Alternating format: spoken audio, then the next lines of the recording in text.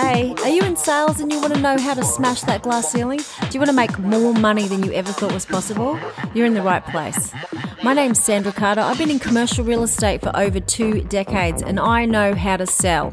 I'm going to teach you the habits, the formulas, the tips, the tricks and the tools that you will need to be a superstar salesperson in whatever field you're in. So sit back, relax, tune in and listen to my podcast, Million Dollar Agent, and let's smash some glass ceilings together. This episode is brought to you by M2 Moringa. Million Dollar Agents, it's Sandra again. Welcome to episode 21. In this episode, we're going to talk about walking away from a prospect because they're no good, whether they're not actually going to buy anything from you or whether it's going to end badly. There's always a reason to step away from something that's going bad or that is wasting your time. Time is super precious. And we've talked about that in the time management podcast. So you need to be really careful about what you're doing with your time. And if you're wasting time on a prospect that's wasting your time, then it's a waste of time and money, just all round. So you need to get really good at ripping off the Band-Aid and getting rid of the guys that are giving you the absolute runaround and who were never really going to buy from you in the first place. Or sometimes a deal is not worth doing because the person you're dealing with is going to be so problematic and the aftermath from actually getting the deal across the line is not worth it because that you cannot please everybody and there's some people that you can never please. And if you go down that road, they're going to be problematic. They're going to complain. They're going to tell everyone you did a terrible job, even if you did. And even if you didn't, it doesn't really matter because they're that type of personality. You have to sniff them out early, if that makes sense.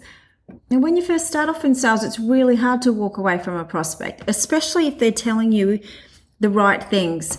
But actions speak way louder than words. If you keep phoning somebody up and they say, oh, yeah, I need to talk to my business partner, or I need to talk to my wife, or I need to talk to my husband, or I need to do something else, there's a really good chance that this person is not going to buy anything from you. So you need to call it out. You need to put them on the spot and work out whether they're wasting your time because time is money. And you should have got to the 8 touch points. We go through this in episode 14. There's touch points that you need to do with a particular prospect as a follow-up. And if you're getting to touch point number 8 and you're feeling like they're just making the same excuses, it's time to walk away. Don't keep going with the prospect. By all means, put them in the database and make a flag to call them in the future because some people might not be ready. There's lots of different circumstances in people's lives as to why they don't make a decision. And, if you get a good gut feel about the person, you might think it's a 3-month call, it might be a 6-month call, it might be a 12-month call. But stop wasting your time today because today is where you're going to make the money. So you need to cross them off and don't feel disheartened because it might have been a big deal and you might be feeling like, wow, I really thought that was in the bag. But again, it's the roller coaster ride, isn't it? Don't celebrate a deal until the deal's done. So go through the prospects and collect them. Keep working on getting more prospects. Don't just have one egg in your basket and focus on that prospect and then run them to the ground because you need to have 20 eggs in the basket because 19 of them are probably going to be a bit rotten and there's going to be one good egg in there and you need to work out quickly which egg you need to sit on. So many cliches today and I do apologize. Anyway, so there is a methodology. It's called reverse selling method. So that's when you start to get a feel for a prospect that they're not really going to do anything and you actually put them on the spot and call out their BS. Now this comes from the Sandler sales method. If you Google Sandler sales, they have a website where they do a whole bunch of sales training and you can do it online. They're based in America. They're like the guru of sales for just general sales, not for commercial real estate or anything like that. But they do have a lot of really good tips on there. But the reverse selling method it goes a little something like this. So the prospect gives you an excuse. Okay, so the prospect says, oh, you know what? I really like it, but I'm just a bit busy today, or can you call me back another time, or something like that. And it's just some sort of fluffy excuse. You say, something along the lines of, well, you keep telling me this every time we're speaking. And typically when somebody behaves like this or speaks to me like this, it generally means that they're not really that interested in proceeding. Would that be a fair assumption?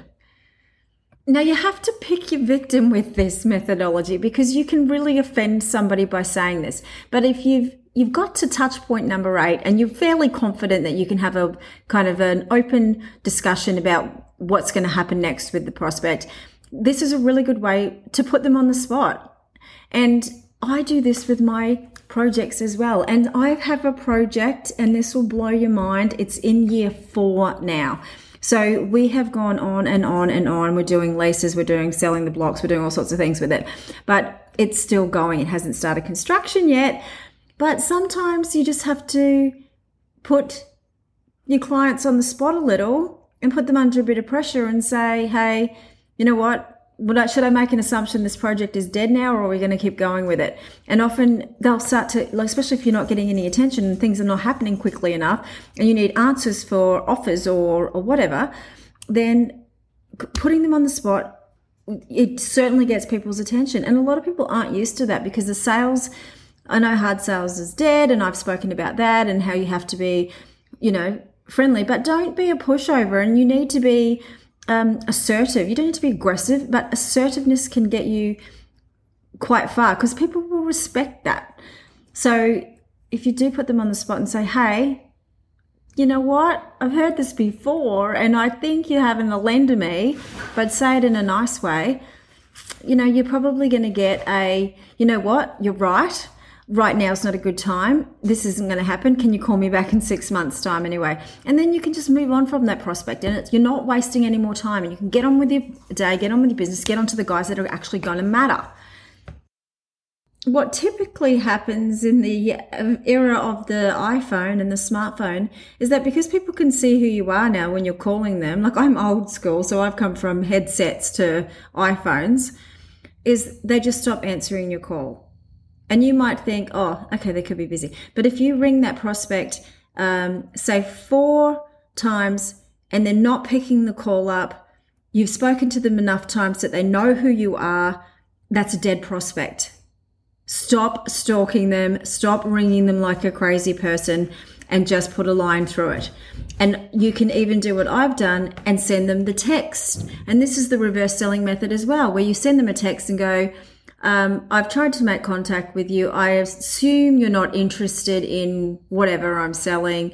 Hope you have a great day. Let me know if I can be of any service in the future. Now, this person may have had a really good reason why they're not picking up the phone by the 4th phone call. And once you've sent this message, you're going to find out pretty quick that they were genuinely interested. They just have been under the pump. They might have family matters going on. They might be on holiday. They might be in the middle of a project that is taking up all their time. Anyway, it's a good way to flush this out. If they don't respond, they were not interested. And they might just say thank you and then move on, get on to the next prospect, and definitely work on the guys that are going to matter. Now let's talk about the toxic client that is going to do the deal, but it's not worth doing the deal anyway because you're going to end up with more grief. Now, there's personalities out there and you can't control who you're dealing with. You're just going to end up meeting these people and you've got to go with your gut instinct. So if you have a really bad feeling about somebody when you meet them, you need to be in touch with your intuition and step away, because even if the deal gets done, you'll have this feeling in the pit of your stomach. And I can read people a mile away, and it's probably from doing this for such a long time that, I've seen it all before and I've heard it all before. And when you're dealing with a client that is being difficult in the beginning, you're going to have problems at the end. So if you keep driving the deal and it's just, you're getting a heap of resistance and it's either a tenant or a buyer or even a vendor or whatever you're dealing with, whatever you're selling, you just feeling that feeling in the pit of your stomach that it's not right. Go with it, because there's going to be situations where you just end up putting out more fires than you need to. So walk away from a bad deal. Do not push that deal through. I'm trying to think of an example I can give you. It's just, I've seen it all again and again. Okay, so here's an example of something going a bit pear-shaped and having a gut feel about something. And this has happened to me a few times, but I learned my lesson really quick. So just say you're doing an inspection for rental property and the tenant turns up and they're driving a very expensive motor vehicle and they get out of the car and there's just something about them that says associated with different organizations that they probably shouldn't be, or they probably really wouldn't want them in as a tenant. But, you know, they want to pay 6 months or 12 months up front. They want to pay cash. The landlord's delighted. They think, fantastic. You get this tenant into the building. You think, a deal's a deal. I'll just get the deal done.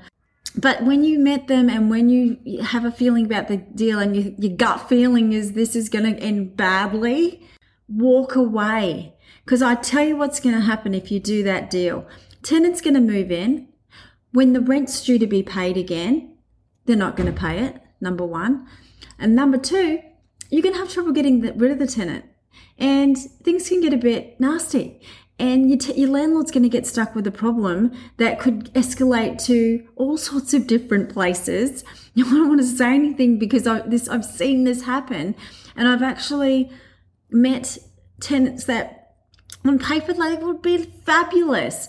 But my gut feel, my eyes, my senses, my gut feel says do not do that deal because your landlord's going to have a headache later. And the property might have been empty for 6 months. It's still a bad idea.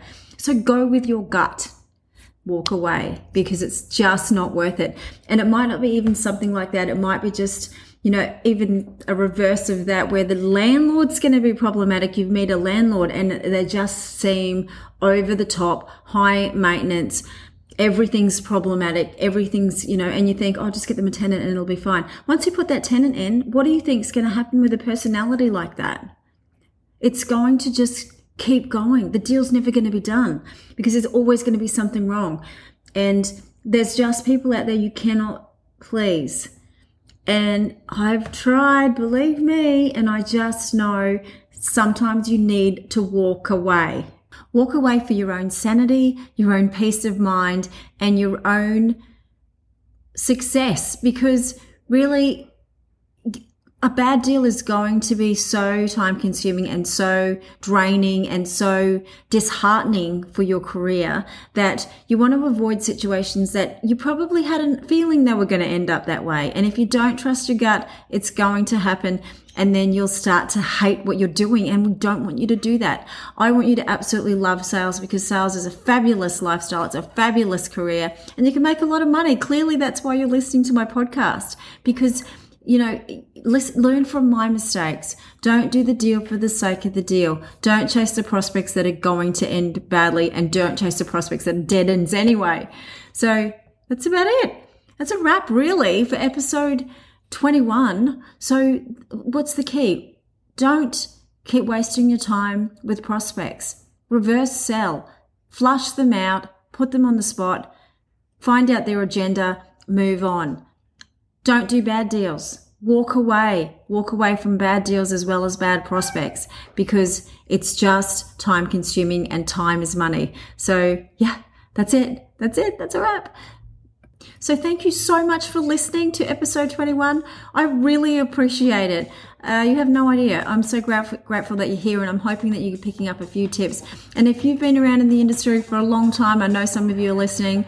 I loved your feedback. Thank you so much for calling me and giving me encouragement to keep going with it. And you probably know way more than I do, but yeah, sometimes it's good to just reinforce this stuff. So that's it, episode 21. My name's Sandra Carter. I'm a commercial real estate agent. You can find me on Instagram, TikTok, Facebook, and LinkedIn under Sandra Carter Commercial Agent. Keep selling hard, walk away from a bad deal or a bad prospect, and smash that glass ceiling. This episode was brought to you by M2 Moringa. Now, this is a tea tonic that I have every single morning. I have it with lemon and hot water, and it's so packed with vitamins. that I've had to throw away all of my pills because I don't need them anymore. It has vitamin A, vitamin B1, B2, B3. It's got vitamin C, it's got calcium, it's got chromium, it's got copper, it's got iron, magnesium, it's got manganese, it's got phosphorus, potassium, protein, and zinc. So, yeah, the website is www.moringa.com.au. See you next time.